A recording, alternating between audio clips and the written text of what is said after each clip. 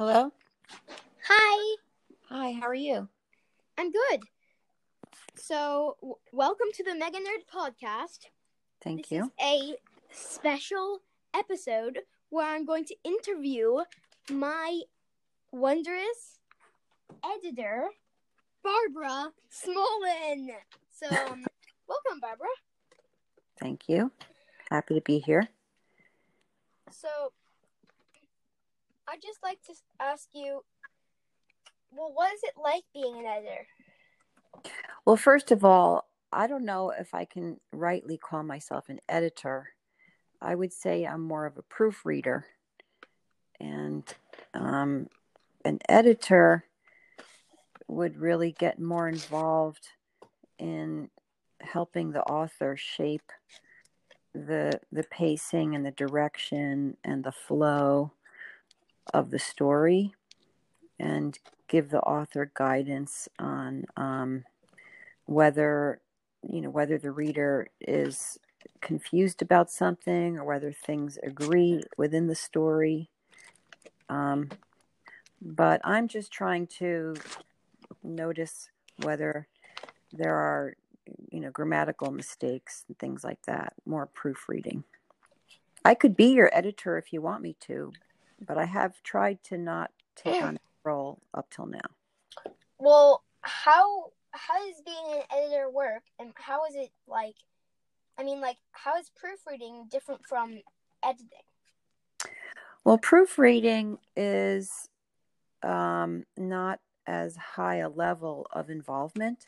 So proofreading would be to notice whether words were spelled wrong or punctuation marks were used incorrectly, or letters were not capitalized at the beginning of the sentence, or there wasn't the proper indentation, or when someone speaks, if the format is reflecting how the speech is going properly, how the quotes are within a sentence and whether there's a capital letter at the beginning of a sentence inside of a quotation and things like that. So what's an editor then, if that's what a proofreader is? Okay, so an editor, I know some professional editors. I myself am not a professional editor, but a professional editor would read the story and, I think, as far as I know, give the author guidance on what the experience is like for the reader reading that story, and make suggestions to the author. The editor doesn't change the story, but the editor can make suggestions to the author for the author to think about things that might improve the experience of reading it for the reader. So in other words, let's say the author describes something and the description goes on for so long that the narrative pace slows down for the reader. The author might have been so involved in describing something that they're just want to describe all these things, and the reader just kind of gets bored. The editor might tell the author, this, the pace is flagging here. Maybe you don't need so much description of this thing, or maybe you need to cut this description down a little bit, etc. Things like that. Yeah. Another thing that an editor will do is the person who's writing has an idea maybe of what the scene looks like or what their personalities are. But sometimes the author might take for granted that the reader, that the author has communicated those things to the reader, and the editor sometimes helps the author say, well, the reader doesn't really understand where this action is taking place. Maybe you need to, maybe some description of the scenery would be good here, or maybe you described this thing as this person as having this personality, but here the way this person is acting doesn't go along with the description that you gave about that person. The editor helps tighten up the writing so that it follows its own internal logic. So, do you like my story? Yes, I'm enjoying your story very much. You've got a good cliffhanging skill where you keep the reader in suspense every time you add to it. I'm like, okay, but what happened next? Like, what? Come on, write some more. I want to hear what happened next. Actually, I've been reading a lot of suspense novels, and so that's partially, I think, possibly where I got that from. Well, you learned very well. You learned that very well, and your dialogue is good, and your suspense is good, and the story is interesting, and I'm interested to know where I'm sitting on the edge of my seat waiting to hear what happens next. So that's a very successful suspense.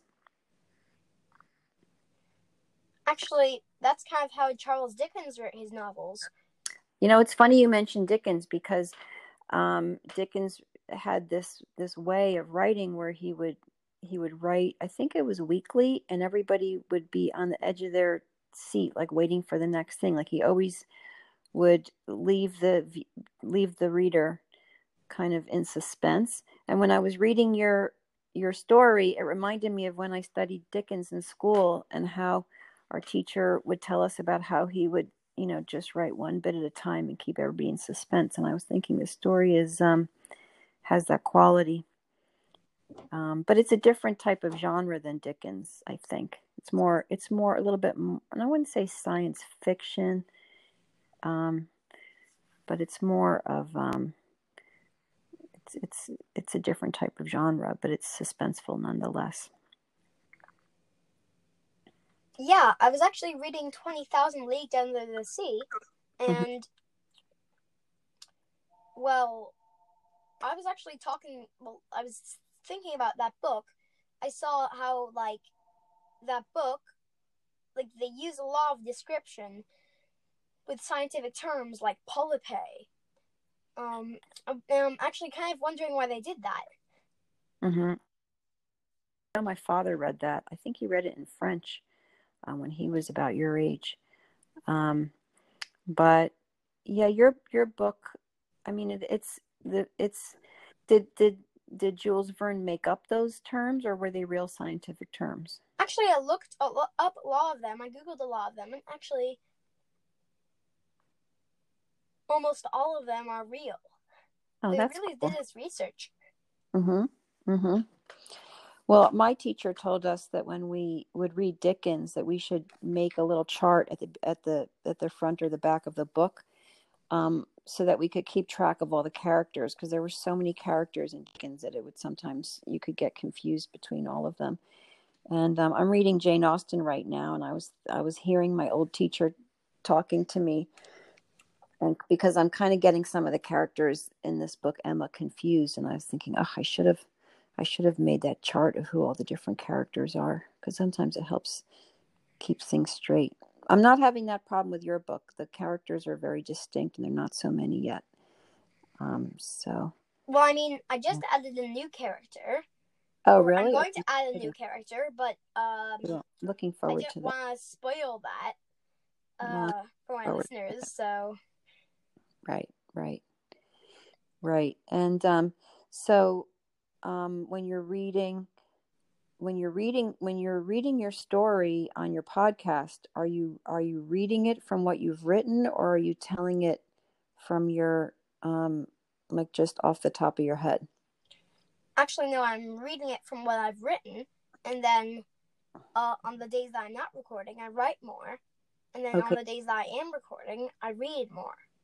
Okay, good, because I was worried that you were going to change from writing to just storytelling verbally into your podcast, and not and maybe do some kind of voice to text thing where it would write down what you said. But I think writing will be a better process to get the story, into the shape that you want. So I'm happy to hear that. Yeah, and also when you're recording, like, unless you're using like an audio editing software where you can do multiple takes, you can't exactly like, I mean, you have, if you're just like improvising, you have to like think of everything Right. on the spot, which is right. kind of a lot of work too. Right. Exactly. So I'm happy to hear you're writing, even though you're running a podcast. The podcast is coming after the written work, so that's good.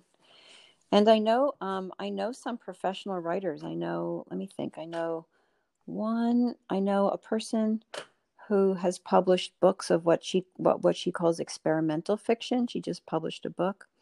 A friend of mine published a book of short stories and a novel. Another friend of mine published a few books of poetry. Another guy I know published some essays and some novels, and he's a writing professor. And another friend of mine, her late husband was an editor, and another friend of mine is an editor, and I know another editor. So I actually know several editors, some poets, and some novelists.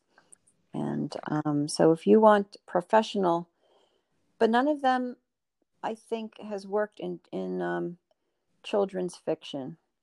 I would say the age group for your story is about maybe 10 to 12, or what's your target? What's your target audience? Well, I mean, I guess you could say my target is like around like maybe like, I mean, it's kind of supposed to be at least like family friendly, so like from like I don't know, like just like maybe ages like 10 and up, I guess. Yeah. I mean, there are some like complicated words in it. Right, but that's always helps people learn new words when they read unfamiliar words. They can look it up. They can look those words up. So anyway, but the point is that none of the people that I know who are professionals in the writing or publishing or editing industry, none of them, I think, has experience with children's fiction. So I don't have anybody professional to send you to for that, but they probably do know of people who are professional children's editors. Well, you're not technically a professional children's editor, but you could become one right now. Well, I can be an amateur children's editor. I guess I could become a professional one, but I wouldn't know if I would really be qualified. I could do my best. But pretty good. Oh, thank you. The thing is, I teach drawing primarily, and it's always tricky because you don't want to make so many, you don't want to correct, like make suggestions of corrections to a degree where you have a person feel that dejected, that they're doing too many things wrong. You don't want to stifle someone's creativity by saying, oh, you forgot to capitalize this letter and you didn't indent here. But the proofreading, ideally you would take on more of your own proofreading responsibilities, and every time you write, before you post it, you would go over it and check, did I capitalize the first letter of each sentence? Did I make a space after each period? Did I make sure that, like, if I call somebody by a name with a capital letter here, I call that same person by I spell it the same way with the same capitalization or non-capitalization, so there's consistency in your writing. Do you know what I'm saying? Yeah. So that's like a step that ideally, that the editor, ideally that there's proofreading going on by the writer. Yeah, but there's a difference with that when you're writing, like, say, something for a podcast, because you're actually reading it aloud. And so... Oh, so you don't feel that those are so important? Well, it's not that. It's just that sometimes it's quite important. It's just that it's kind of different when you're writing for a podcast. And it's also kind of different when you're writing a script as well. I mean, my podcast isn't actually writing a script. But if I was, it would be kind of different, because you don't say, this person says such and such, because they're just saying it. And it would be weird if the person would say, I am saying such and such. Right.